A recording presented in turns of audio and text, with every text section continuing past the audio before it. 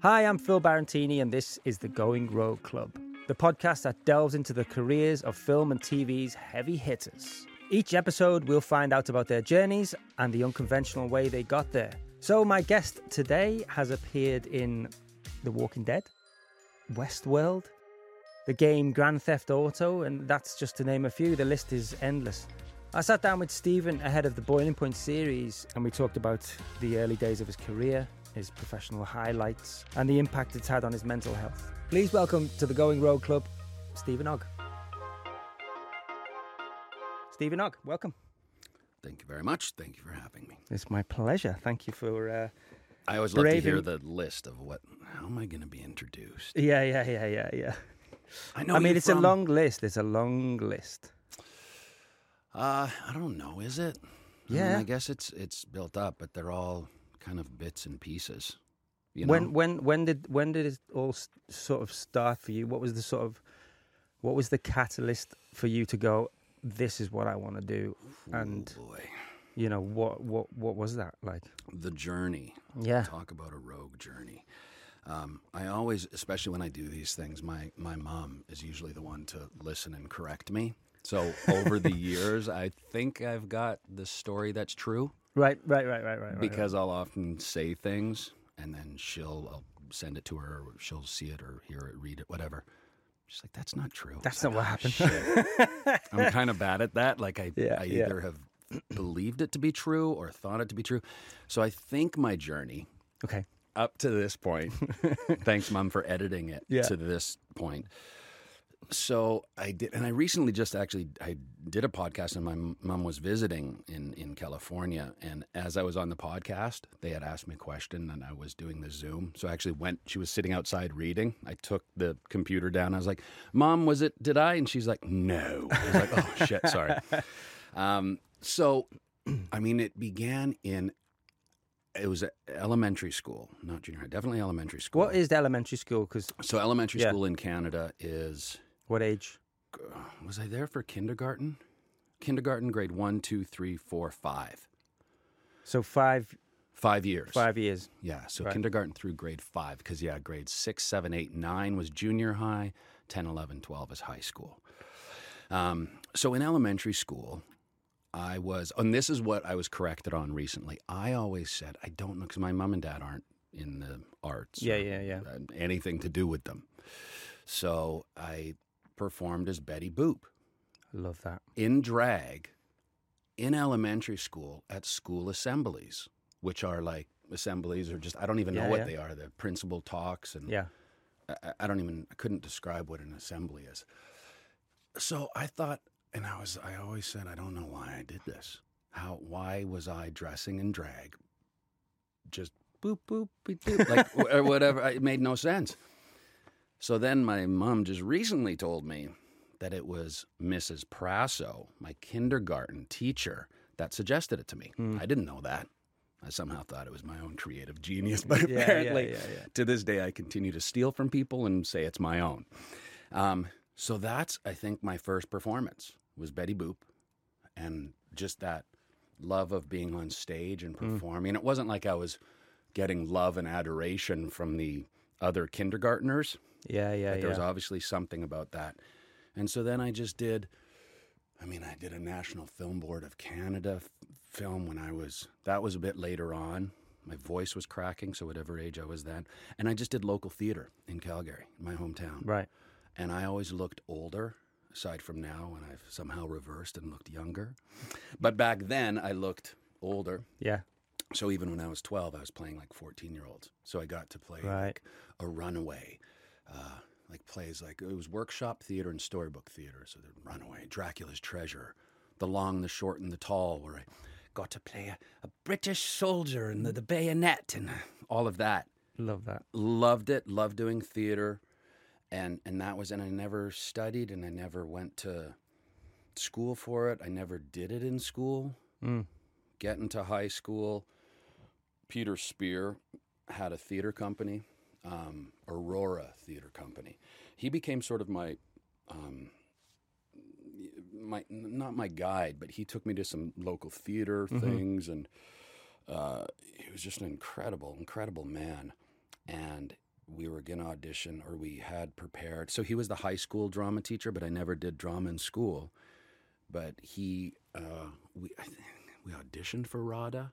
You say RADA, so RADA is the one in the one in London. Oh, so you auditioned for that? Like 16. Wow. And then, okay. Peter was also like, he was, you should definitely do this. This would be a great thing. He subsequently died shortly thereafter. And this is now getting to the end of high school. Or maybe it was the first, I don't know. Again, my time frame is all messed up. And so it could have been last week, but I highly doubt it. Yeah. He passed away, which was back in so this would have been whatever, the 80s. And of course, it was pneumonia, which didn't know how someone dies of pneumonia. But then, of course, you learn what it really was. Right. And that sort of that stopped my theatrical. And also I had a dance teacher. I was taking modern dance, which I loved, who jumped off the building and killed himself. God. So there was all this sort of, with the arts, there was this tragedy that I then sort of got away from it for a while. But that is how I began, Phil. Chapter 1. I love it. And so in terms of like, you go into this drama school, did you make friends, and did you have like, people that you could sort of, because in school, if you're the one doing drama and not everybody else is in those drama classes, did you make friends of people who have gone on to do other things as well, or do you stay in touch with people from those times, I mean, I never, like in those formative years growing up, I never fit in. Right. I was definitely, because doing theater, and I did sports, but the jocks thought I was a theater fill in the blank. Yeah. And I also had like long hair, and I used to wear like shirts with my collar up, like and I went through that whole phase. So the athletes and the jocks would think I'm a theater. The theater people thought I was a jock because I was into sports. Yeah. So I never had a real group. Like I used to be chased and beaten up. Like I remember in Eugene College, like the school across the street, the older boys would come and chase. Like I spent my recess running from people. I was probably a little lippy. Might have said a thing or two to. Not sure I believe that. Piss them off. But I was, and it was so. All of that. It wasn't until when I finally landed in New York, many moons later, where I was for 20 years. I mean, arriving there, I did study. I went to acting classes, and I ended up having this acting coach on the Upper East Side, which. The people that were in this class with Alan Savage was like, who I'm still friends with, Garrett Dillahunt, and his wife Michelle Hurd, Norm Lewis was a big Broadway. There was there was a lot of Broadway people. Who else? Sex and the City, Kim Cattrall. Wow, she was there. Come and go, because again, it was. His apartment was like this big. It was an Upper East Side apartment. And it was always the weirdest thing. It was at 8:30 in the morning. And I was at that time living in the Village, like on Christopher and the West Side Highway. And I used to save $1.25, I would walk from the lower West Village to the Upper East Side. It took about an hour 20, hour 30. To what? Jesus. And I'd take my Discman. Yeah. This dates me. Yeah. I had a Discman. Discman, usually Howard Stern. Listen to him. Yeah. And I would just walk for an hour and a half, because then that $1.25, when I got to acting class, I could get a coffee and a bagel and look like I fit in. Right. So that was my thing to do. And that was every day? Was that every day? Or? I think it was once a week. And then you could go and study privately. And Paige Turco was in there. God, all these people. And Garrett and I have remained friends. We worked on, we both obviously were part of The Walking Dead. I did his show Sprung, which was a lot of fun. Just did an episode with him. But everyone else, peripherally keep in touch, but I've never, there's not like a group I keep in touch with. Yeah. Because it was once a week. And, I'd say the only people I've kept in touch with over the years are people that I've now worked with, like with The Walking Dead. That was a special family. So like Austin, was just finished with Fear. Mm. Jeffrey Dean. Yeah. You know, I mean, even Norman. I mean, he's filming now in Paris. Cutlets. Who we both know. Which is crazy because, of course, I didn't make that connection. Yeah. Because I can be quite slow. So when you left Canada, what was that sort of decision to sort of, you know, up sticks and move there for your career? I imagine is why you moved to New York. Well, that was following when I left So at 17, I saw something on Instagram a while ago where you read. Don't believe everything on Instagram, Phil. No. This is a good PSA for the kids at home. Where's the camera? Right. Let's tell them it's not all real. It's not all real. I think this is, though. Okay. A book that you... Were you given a book by your parents or something about? Oh, The Places You'll Go? Yeah. Dr. Seuss? Yeah. It's one of the very few things that I still have. Yeah. That I carry. So tell me about that. Did they give you that book when you were leaving? Or? That was, I think, The Places You'll Go is when... So at 17... So at this point, I had sort of stopped acting, really, because I was now into sports. And I used to, when I was young, like Renaissance man. I want to be good at everything. Yeah. And I realized... I'm okay at everything. I want to be great at something. So I sort of focused on sports. And it turns out I wasn't that great at that. But what was this? What sport? It ended up being volleyball. Oh, okay. And I was the runt. At 6'3", I was the shortest guy, but I was like 220. Wow. I was just this brick shit house, angry as fuck. Yeah. But I was always going to be behind the starter. So this was sort of first year of university in Calgary. But that summer, what happened was they were looking for the best. They'd asked a coach that I was playing with, a club volleyball coach, who had the best ass on the team. So she said me.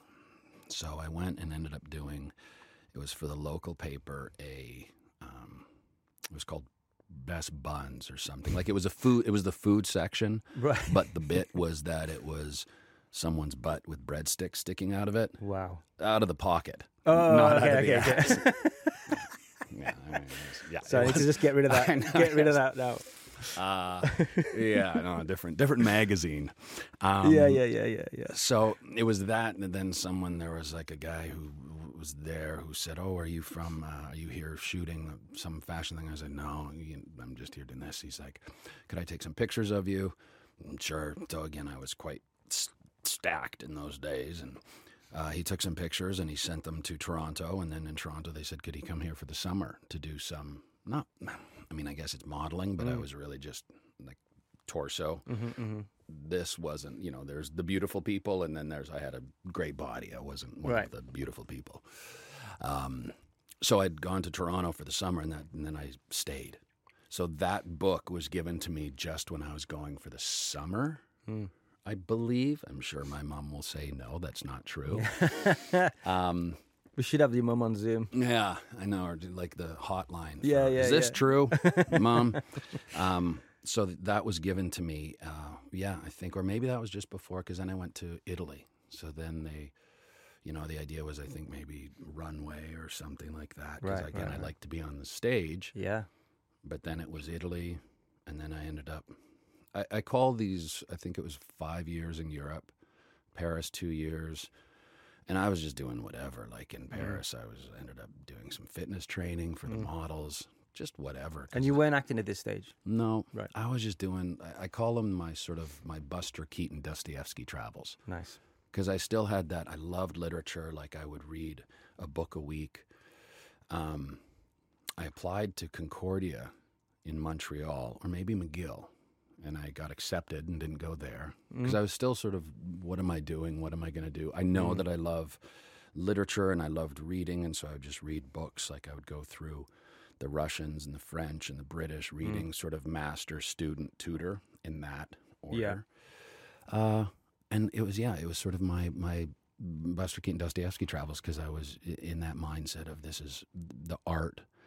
Ironically enough, I've come back around to that the life is art. And how you live your life is what makes you an artist. Yeah. And so even back then, now I look back and I was like, I was just sort of creating developing myself. Yeah. As a human. And so I read all this stuff, and then after all those years, after Paris, it became, I need to act again. Like I was just missing it. Yeah. And everyone was like, yeah, go. And all these, the models in Paris were all, of course, like, you're incredible. You got to go act. And I remember, being handed Angels in America, the play, and reading that. And I'm like, yeah, I need to go to New York and be in the theater. I need to tread the boards in New York. And all these models were like, you're going to do it. And of course, they all became famous within 2 years. Right. They all got movies and TV shows. Yeah. Were they actors as well? No. And okay. Ironically, of course, a few of them, and they're all still working to this day, right, all said, you're the actor. We're not actors. Wow, yeah. And then, of course, they all do. I mean, you've done all right. You still are doing all right. I've done, yeah. And I shouldn't. It's funny because recently, like I always have to tell people, like I'm very grateful for everything I've done. So I sort of have one arm grateful. Where's the heart? Yeah, God knows. Somewhere. Yeah. Anyways, wherever the heart is, keep the hand on the heart. Yeah. I'm still reaching. And yeah. I don't think there's anything wrong with that because honestly, I don't feel like I've done anything yet. Yeah. And it sounds weird, but compared to like a lot, I really haven't. And I was listening to Jez Butterworth, who, like, if there is one day I do, and I still have time because of the age, Johnny Rooster fucking Byron. I'd love to tangle that. Yeah. Jerusalem. Yeah. And I saw Mark do it in New York, the original production. Yeah. And I saw the recent reboot in London. Yeah, they did it. Oh, did you? Yeah. Nice. And he's the same fucking, it's like, Yeah. what? How, yeah. Same How many energy. years between those two then? The original is 15 at least. Wow, yeah. At least. And he doesn't look like he's aged at all. And he's just exactly still the same, like Johnny Rooster Barn. It's just fucking great. But, so yeah, and it was listening to something with Jez Butterworth being interviewed where he says, I still haven't felt like I've done anything. And I was like, oh, good. I'm not being pretentious by saying that. It's just how one feels. I think it's nice though, because like, it's almost like if you become complacent, then it's like you feel like you don't need to reach anymore, and you're sort of comfortable. If you're comfortable in the field, then you kind of like, I think it's boring. You know what I mean? Well, it's kind of a flat line. That's what I mean. Yeah. I mean, because it's people honestly have this view of me as that I work all the time, or like I'm picking and choosing. It's not true. Like I'm not sitting at my desk with like, I think I'll do a comedy. Right. I think, you know what? I want to play a chef. I need to do a chef show. Yeah. I'm not. Like, people think that I am, and it's good and bad. Because it's like, no, I'm still honestly grinding away, which is our story. Right. Just reaching, trying. I mean, and so I'm not complacent because I feel like I'm still the same 17-year-old. In a sense, New York didn't have working papers. Luckily, there was fax machines, so you could fudge the card, say work with INS authorization only. Wow. Never came through for some reason on the fax, so you got work. Yeah. And all of that. But it's weird, I still feel that same struggle. I still feel that, like with Boiling Point, I'm still nervous as fuck, and I'm still like, oh. And I was like, so excited. Yeah. I'm like, I don't know. Which is it's nice. It's nice though. It's nice to know that, because someone of your stature who's worked a lot, even though you feel like you haven't, you have, and you've done some incredible stuff, and you're amazing what you do. So for when you reached out to me on Instagram and it was like, love the film and blah blah blah, and then we announced the TV series, and then you reached out again, and we connected at that point, and it was like, I think you said something like, I'd love to be a part of the TV series. I'll wash the dishes or whatever, wash the pots. I'll be the guy who gets stuck in the meat freezer. Yeah. And I was like, oh yeah, right, yeah. And then I just sort of thought about it. I was like, maybe he's being serious. So I sort of reached out to you then and was like, there is this part in the show Would you be up for having a look?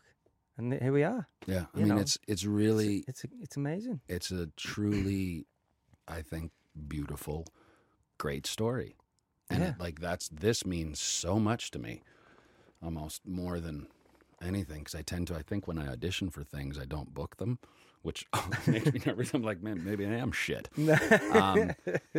But yeah, I think it's just, this means so much to me because of the way it happened. And it also, there's a lot of, sidearms with this too. The fact of like the Instagram, the social media can be a place for good. And that's, I think, a wonderful thing when used appropriately. Everyone can use it however they want. Yeah. To each his own. But I've always thought it can be a wonderful place for inspiring people, and this is how that all came about. So that's also nice too, to know that things can be used for good. Yeah. Things can actually fucking happen. Yeah. Because I've been like, whenever I'm inspired, so like the film Boiling Point, when I saw that, and I was just like, oh, fuck. And you just get that feeling of like, yes, I'm going to be a better actor. Because of the bar set by all of the performances, by the film, everything elevates you. So you're now invigorated by it, right? To make yourself better. Be it film, music does it a lot for me, books, painters, whatever it is that inspires me, I now like to, if nothing else, put out that energy of thank you. Yeah. To say thanks. Yeah. Which is what I did with you. I've done that now with like a couple film, like the, I'm going to blank on names, Who I Killed My Father, French writer, and he did the one-man show, and then they also did another version of the one-man show in the Young Vic Theatre here in London. But anyways, I had something like that, and then we started messaging. Warren Ellis, who I've always been such a huge fan of. Yeah. And Nick Cave, obviously. With when he did Nina Simone's Chewing Gum, the book. Right. Such a wonderful book. So beautiful and so inspiring. Music, everything aside, just that book. Right. Oh, talk about like, objects and what they mean, and the process and art, artistry, inspiration. Message him, and then message me back. And I was like, oh. Yeah. Like those things make me fangirl more than anything. Anthony and the Johnsons, well, now Anoni. Yeah. Huge fan. Yeah. One of the best productions to this day I've seen. Park Armory in New York, which is, again, something this is why I say I'm still reaching, because these are the projects that honestly excite me and resonate with me, because it's been in me for 15 years, this production of The Life and Death of Marina Abramovich. She staged her own funeral with her as part of it, doing all of her bits. I hate to minimize them by calling them bits. Performance art pieces. And Willem Dafoe was the narrator, wearing his wore like a, like almost like this white big diaper, had his hair red up and all. He, almost looked like the Joker. And he's just doing his thing and running around the stage. Very Wooster Group, which I remember seeing, like when he did Harry Ape, he has this big mic. Yeah. And then at the time, Anoni was Anthony the Johnsons, on the corner of the stage, gorgeous black gown, singing Cut the World. Oh. Yeah. It still gives me... Yeah.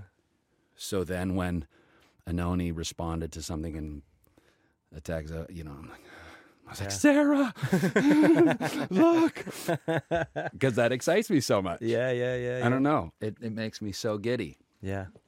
Those things. What's been one of your highlights? And then of course, this then would be under that. And then to take it to this stage is like heavenly. And I think my nerves also then come from like, oh my God, I got to be really good. But you are good. I can't fuck this up. Oh gosh.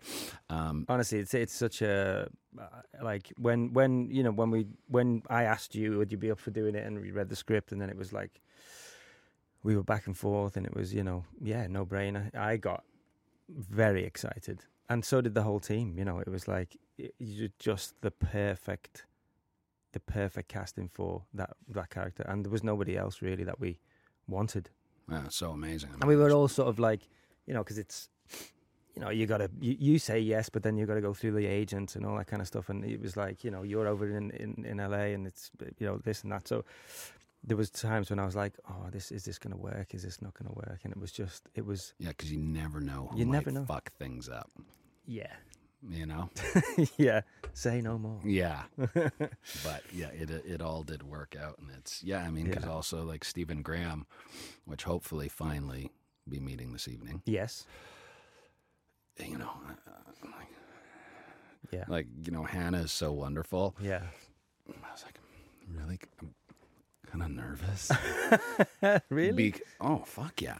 Yeah. Because, I mean, Steven's work has been an inspiration to me, you know? Yeah. Seeing him in so much. Like, there's credits. Like, there's a man you can say you've got a long list of, you know, forget what the show was. They should have like the team should be like, and hold up a sign so that I don't look so stupid. But don't worry about it. You guys are doing great. Just relax. I think they're asleep in there. But again, like that's one of the many things we're watching. Yeah. I was like, and it was actually during we were filming Snowpiercer, and we had to, because it used to be much easier, even with the iPlayer. I used to listen to every morning BBC Six, like Lauren Laverne. When I did the Lauren Laverne show. See, that's like, to me, that's like, you know, we've got our things over here, our TV shows, but then when you say like, there's a couple of people that I've spoken to who've said that they've watched the most random British shows, and I'm like, okay, you know, it's because it's kind of like British humor, a lot of the stuff.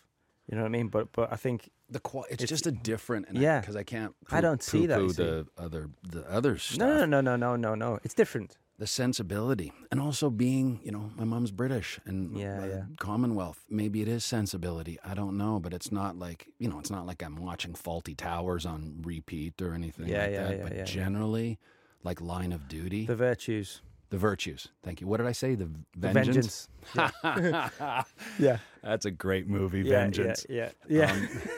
But the virtues, like, man, that, you know, watching Steven do that, and I was like, okay, I'm going to go to set today, and I'm going to try to act better as Pike. Yeah. It didn't work, but again, it felt good. So that's where, like, you know, he's incredible. So, I definitely look forward to meeting him. And it is sort of like there's the athletic side of it, where for me, and it actually, you know, talking about Dostoevsky and literature, and then I'm going to give you a quote from Guns N' Roses, who I love. So there you go. There's everything about me. It takes this. Yeah. But the line, I forget what song it is, but get in the ring, motherfucker. I'll kick your sorry little ass. That song where he's talking about the Rolling Stone. Yeah. Maybe it is called Get in the Ring. Get in the Ring? I don't know. But, I don't know that one. That's how I sort of see it. It's not a competition, but when you're stepping onto a set or a stage, which I haven't done in so long and would love to, it scares the shit out of me, but stepping into the ring. Yeah. And so, like, there's that part of me, too, with, like, Steven, after I fangirl and, like, you'll see how sad it is tonight. You'll be like, oh, I thought you were so cool, Steven. And then you act like a child. He brings his pad out and his pen. Can you just sign that for him? He brings a picture of Steven. But it's there's that other part where, like, and this is again the reason, like, I want to play with, and best is so subjective, right? Because it's like these awards, it's so ridiculous. What makes a fucking, oh yeah, you're a better actor than you are. Right. What? Yeah. Fuck off. Yeah. But that being said, there are those that are in the position at the table, I call it, which people often think I'm at that table, but I'm not. I keep trying to inch my way up to it. just in that you've provided more opportunities, provided, to be a bit more like, can we work? Can we do? Can we? Yeah. That's what I keep grinding for. But like getting in the ring with Stephen Graham, once the nerves go away, step in the ring, motherfucker. Yeah. Kick your sorry little ass because you're playing with. Yeah. And it's just different. Yeah. It just it doesn't diminish other actors or anything, but there is that thing of, as an athlete, you want to play with the best. Yeah. Because it challenges your own game. Yeah. So you want to play with it. Or you can work with someone and be like, which has happened. Yeah. You're just how the fuck did you work so much? There's that surprise. Mm-hmm. So maybe Steven is terrible. I mean, but I doubt it. But you know what I'm saying? Like, it is that thing of like the competition of, I can't wait to play with that. Yeah, you've got to sort of step up to that level, haven't you? That's what I know what you mean. It's and it's fun, and it's but you also realize a lot of times, like, like with Emancipation with Will Smith, like, okay, there's someone of Will Smith, and always hear great things before I was working with him, and it's interesting, right? Because as soon as was the one thing, because you can tell when someone's engaged. Yes, absolutely. And so it's that first meeting, the first time you step in the ring. Yeah. And in this case, we're, honest, literally this camp was unbelievable because you're literally at that camp. Yeah. So there's a lot going on where it obviously infuses the acting because you're in this and the smoke and you're in the moment, smells and everything. Yeah. But that first time with the actor, when you because there is something simple and stupid about listening and asking the question. And if you can sometimes strip it down, like in trying to get a response. Yeah. Right. So really listening. That's why I like doing stuff 100 times. Like actors who don't want to work on the lines or anything because I want it to be fresh. Yeah. I just don't understand that. Because I'd love to do it 100 times and every time should be a little different. Yeah. Or sometimes 100 times later, you're like, oh, that's what it means? You're my father? Right. I didn't get that. Yeah. Because you can read it and work on it.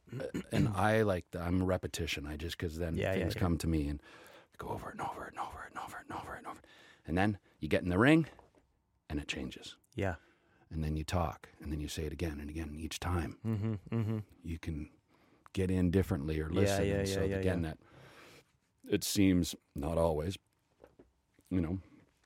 ideal people that are at the top of the game can engage. Not all the time. No. Like I said, there's times where you're like, hello. Yeah. Wow. Yeah. And even hearing, like recently, a friend on a big production, just like, I couldn't fucking believe it. Yeah. I had to literally tell this person who is a big star right now, had to, they didn't know their lines. It was fucking like, what? How is this person in this position? Yeah.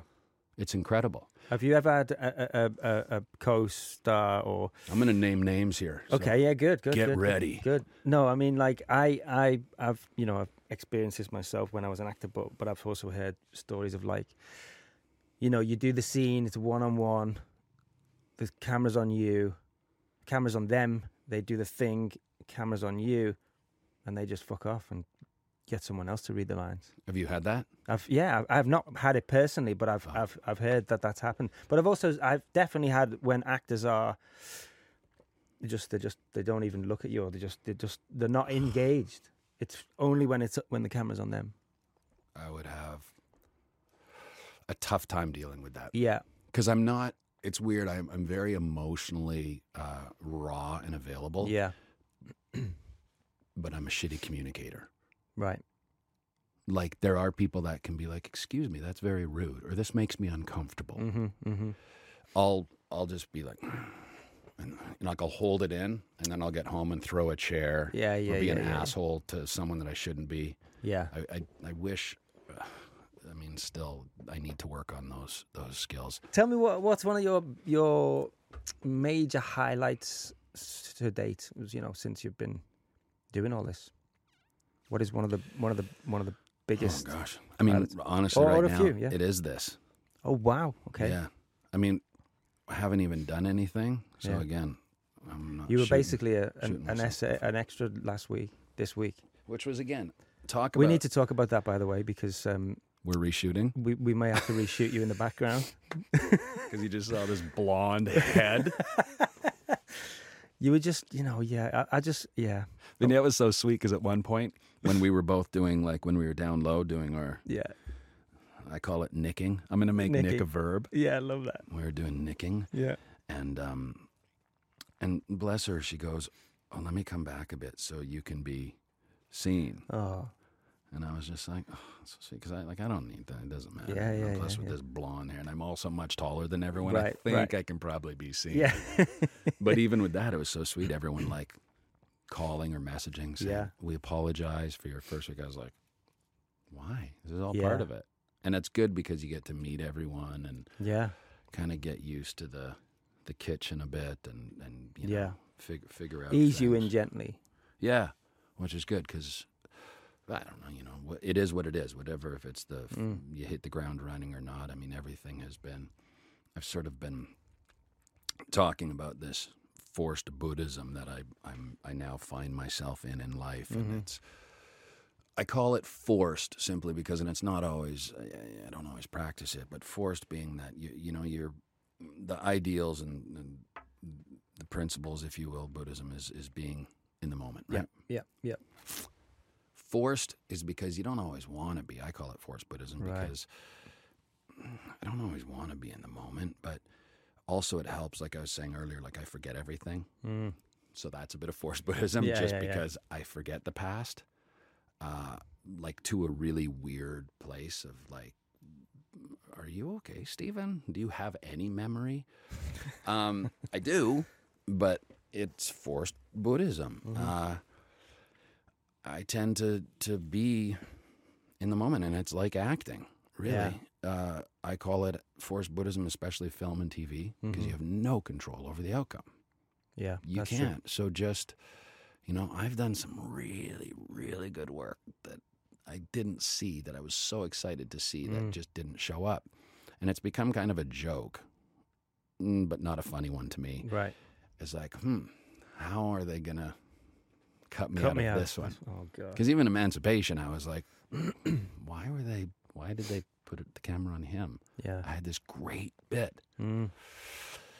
But it is what it is. So what do you have? Forced Buddhism. You enjoy the moment of doing it. Yeah. When you're with the scene, you do it. Yeah. And enjoy it. Because guess what? That's it. It's gone. Yeah. It's gone. Be in the moment. Like, it might get edited, might get cut, might get thrown out. So enjoy this. Enjoy that moment. I don't always, of course, practice it, but that's what it ends up becoming. So it's sort of like, what's my favorite thing? Here now. And that's partially because I forget, but it's also because this is what I have. Yeah. This is all I have right now. And there might not be anything up here. So I'm just now, there's obviously been, there's always, and it's funny because it's like when they, when you do press or anything and people ask you favorite scenes. Yeah. I don't remember. Yeah. I don't. I can tell you about that wonderful dinner we had. I can tell you about, like I always talk, like with Walking Dead, when we used to do these cons for The Walking Dead and all that. I can remember Austin and I, that night of bad gas and the sound people, literally, we were in the back of the house and then coming to us saying, "Can you guys shut up? We can hear you." Like, you can hear us? Because we're also giggling. Right. But I remember that. I remember those things. And that's kind of part of the forced Buddhism too. Say, like, everyone has their own process of the way they work, and for me as a director, I have to tune into each individual actor's way of working, and I have my way of, I trained for a couple of years. I studied Meisner for a couple of years, which is exactly about, putting your attention on the other person, listening ultimately, and being in the moment. And it's I tried to bring that in as a director into the way that I direct. Just give the actors the opportunity to play, but not everyone can do that, and everyone, like I say, has the process. But bullying is not accepted. I don't think it's not cool. Yeah, well, I mean, you know what I mean? Manipulation, right? That is Yeah, bullying. yeah, exactly, yeah. When you see that. Gaslighting, yeah. Yeah, that's another one too. It's the whole power play thing. Yeah. Again, it's so much more fun when everyone's cool. Yeah, I agree. I mean, it's not. I don't think there's any room for assholes. Which is surprising that there are still out there, especially the ones working. Yeah, it really pisses me off. Yeah, I hear of certain actors that are still out there. Yeah. That keep fucking up. Yeah. And even big studios continue to give them opportunities. And it's like, hey, how about some of us over here that would love those opportunities and hardworking. Yeah. Try to remember my lines. Yeah. But, I'm not going to be an asshole, and I'm not going to be some crazy, unhinged. You don't need that. It's so masturbatory to be that. I mean, I was that way, younger, like the Dostoevsky, Buster Keaton days. Sleeping outside on the streets in Paris. I lived in Henry Miller's old apartment just because it's gonna, it's gonna help my writing. Yeah, I'm gonna fun, and that's a very sort of Purell mindset that we go through as artists, which I think is fine. But I don't think you have to be like people with me. I love to play unhinged. Yeah. I love to play that kind of character. It's fucking fun. Yeah, of course. And people are always like, but you're so funny and calm. I'm like, because it's acting. Yeah. It's acting, Yeah. That's why with Steven, right? Graham, you hear how lovely he is. But you watch him as a work, you're like, that's not someone I'd want to necessarily hang out with. Yeah. Because he's got that, he's fucking intense. Yeah. Love it. It's, yeah. And I'm sure he's had he's been through that journey. I know he has, of being that same as you, that going through the process. You find who you are as a person, I think, as you get older, and, you've got to go on that journey to be able to get to where you are. I certainly have, so. And the more open too, like I always say, it's funny because, the more open you can be and the more vulnerable, the more places you can go. Yeah. That does come, I think, with age too. I know for myself, especially if I'm need to sort of work myself up into a place, I usually like to start from a place of almost tears or listening to sad music that makes me sad, because then if I have no epidermis, if I've peeled my skin off, I can kind of do anything and I can feel anything. You can go from rage to tears or whatever if you're open. And it's tough. Yeah. Because to keep open on a set with waiting for hours. Yeah. Whatever it is, someone manipulating the scene or someone being a bully, whatever it is, there's so many factors that go into it. So to remain open, so tough. Would you, just to wrap it up, what sort of advice would you give to any actors out there, aspiring actors, about this industry, or, just anything really? I mean, I think, again, that it's funny because when I've been asked these things before, the advice I give is something I don't practice. Like, I would be, you got to get involved. Yeah. You got to get out there. Yeah. You got to do stuff. Do it yourself. I never have. I never wrote a script. Right. I probably should have 30 years ago. Just didn't interest me. Yeah. I love writing. I like doing poetry, and I like not a script. So it's weird because I understand the need to get involved, but it is also, case in point right here, is never stop reaching. Never stop grinding. Yeah. That's how we came to be, reaching out to you. Absolutely. So it's like, I think that's the biggest thing. Again, I certainly want to be in more places, doing more and get more that I want. But you have to keep doing it for also the right reasons. I love to do what I do. Yeah. And again, to each his own. But I think if you're going for, any sort of monetary thing or to be famous. Yeah. I don't know. if that's your thing, cool. I think it's pretty shitty. So, I don't know. Do it for the right reasons, because if you love it, it doesn't really matter. Yeah. That being said, then, okay, why don't I just move to some small town and do a little theater company? Mm-hmm. So I'm not practicing what I preach, because I don't want to just do that. I want to do a big theater production. And I want to, do it around the world, and I want to work with these people. So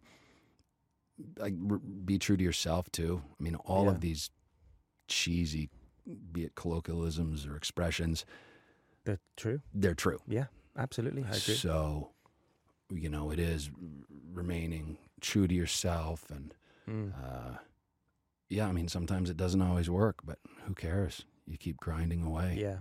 So that's the thing, right? Just keep grinding. And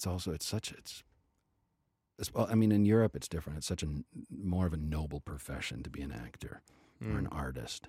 Whereas still there's not shame around it, but like, I'm an actor. Yeah. I'm talking about, and especially now, like people, if people are discouraging you, fuck them. Yeah. Because what job is safe these days? Yeah. You can go to school, get 6 degrees, and be in a great job, and then lose it, or after a year burn out. So I think that's important, is do what you love, and if you don't love it, then switch it up. Yeah. And that's not coming from a place on the hilltop, me looking down, because I am still grinding away. Yeah. It's not, and some people say that, like David Mamet's book, I was like, oh, shut up. Like, you're up here in your fucking house talking about it. You're not down here. Yeah. But yeah, like I think that's it. Keep grinding. Yeah. And find ways to also satisfy it. Right? I don't work a lot as much as, well, I say I'm like, as you'll probably, I'm good in small bits. I'm not always, you don't want to be with me every day. But you want to have me around for the week. Of course. Find outlets, too. Like, that's why I love, my Instagram is my little art installation. It allows me to... Yeah. Sort of take this strip off my arm or heart and throw it down. Yeah. It's gone. Okay. Yeah. Find those things. Yeah. That's an important thing. Yeah. Because that, I think, keeps you going. Absolutely. Yeah, beautiful. Finally, what are you working on next? I mean, I obviously know what you're working on next. And what have you got coming up? Love to know that. I mean, this is it for now. Yeah. Like, again, forced Buddhism. Yeah. You said you worked on a film. It keeps coming back to that. Oh, I did. I mean, last year. Yeah, see, this is me sounding probably. Last year I think it was about 6 indie films. Wow. So, but will they come out? You don't know. Right. But that was fun because I played like 6 really different characters from the beginning of the year, being this mercenary called like this monk he used shock guns instead of real bullets because he no longer would kill anyone, shaved head. So from that to like a sheriff in small town that, helping this blind girl, with Annalise Basso, to what else? This broken down. It was part of the opioid epidemic in small towns. Devastating story. Played this man who is dying and addicted, and that was a great experience too. Because at first they weren't sure how, because I'm big and healthy looking, and especially at that time it was the summer, so I'm like by my pool reading, I'm like bronze. Yeah. And it was actually Sosie Bacon, bless her, who she had a part in the film too, did say to the director, we 2 ships passing, but she saw some dailies and she was like, wow, he can act, because people thought, how is he going to play this like literally broken guy who offs himself? He's done living, man. And it's a small part. All of these were like little tiny small parts. So I'm still waiting for the big part again, reaching. Yeah. But broken back because he was a coal miner. So it's these coal mining towns, these people, these fucking pharmaceutical companies come in and start giving them these painkillers that are addictive, and they're all fucked. They all lose their money, their homes, their livelihood, their health. So this guy was this crooked, And this broken-backed guy. Yeah. And I was like, fuck, yeah, pull that off. So that was like fun. And so then there was a wrestling thing we did in December, right after I'd pinched a nerve. So that was really fun. I was like, oh, God. Did you play a wrestler? Yeah. But luckily he's like small town wrestler. So, because I've literally like my left side is different than my right side now because I'd pinched a nerve in October and never looked after it. So my muscles atrophied on my left side. So it's really nice. When we do the shirtless scene in the kitchen, you'll see it. Yeah. When Nick shows up in his chaps, no shirt, cowboy hat. Hey, I'm your new sous chef. That's exactly how we wrote him. Yeah, steak tonight. So I thought we'd have 4 cuts of steak. Carly, hey Bolton. Yeah, I'm like, guys, I think we need to have a chat about Steve. Well, I've been hearing that every day there, everyone's going off script. So maybe Monday. Come in with your own backstory. Yeah. Steaks up, table 21. Ding! Pew. Love it. He's not wearing pants. It's my choice. Can anyone tell him or no? No, I don't think we should. Yeah. Don't come near me. He's number 32 on the call sheet. Isn't his dressing room the bathroom? Yeah.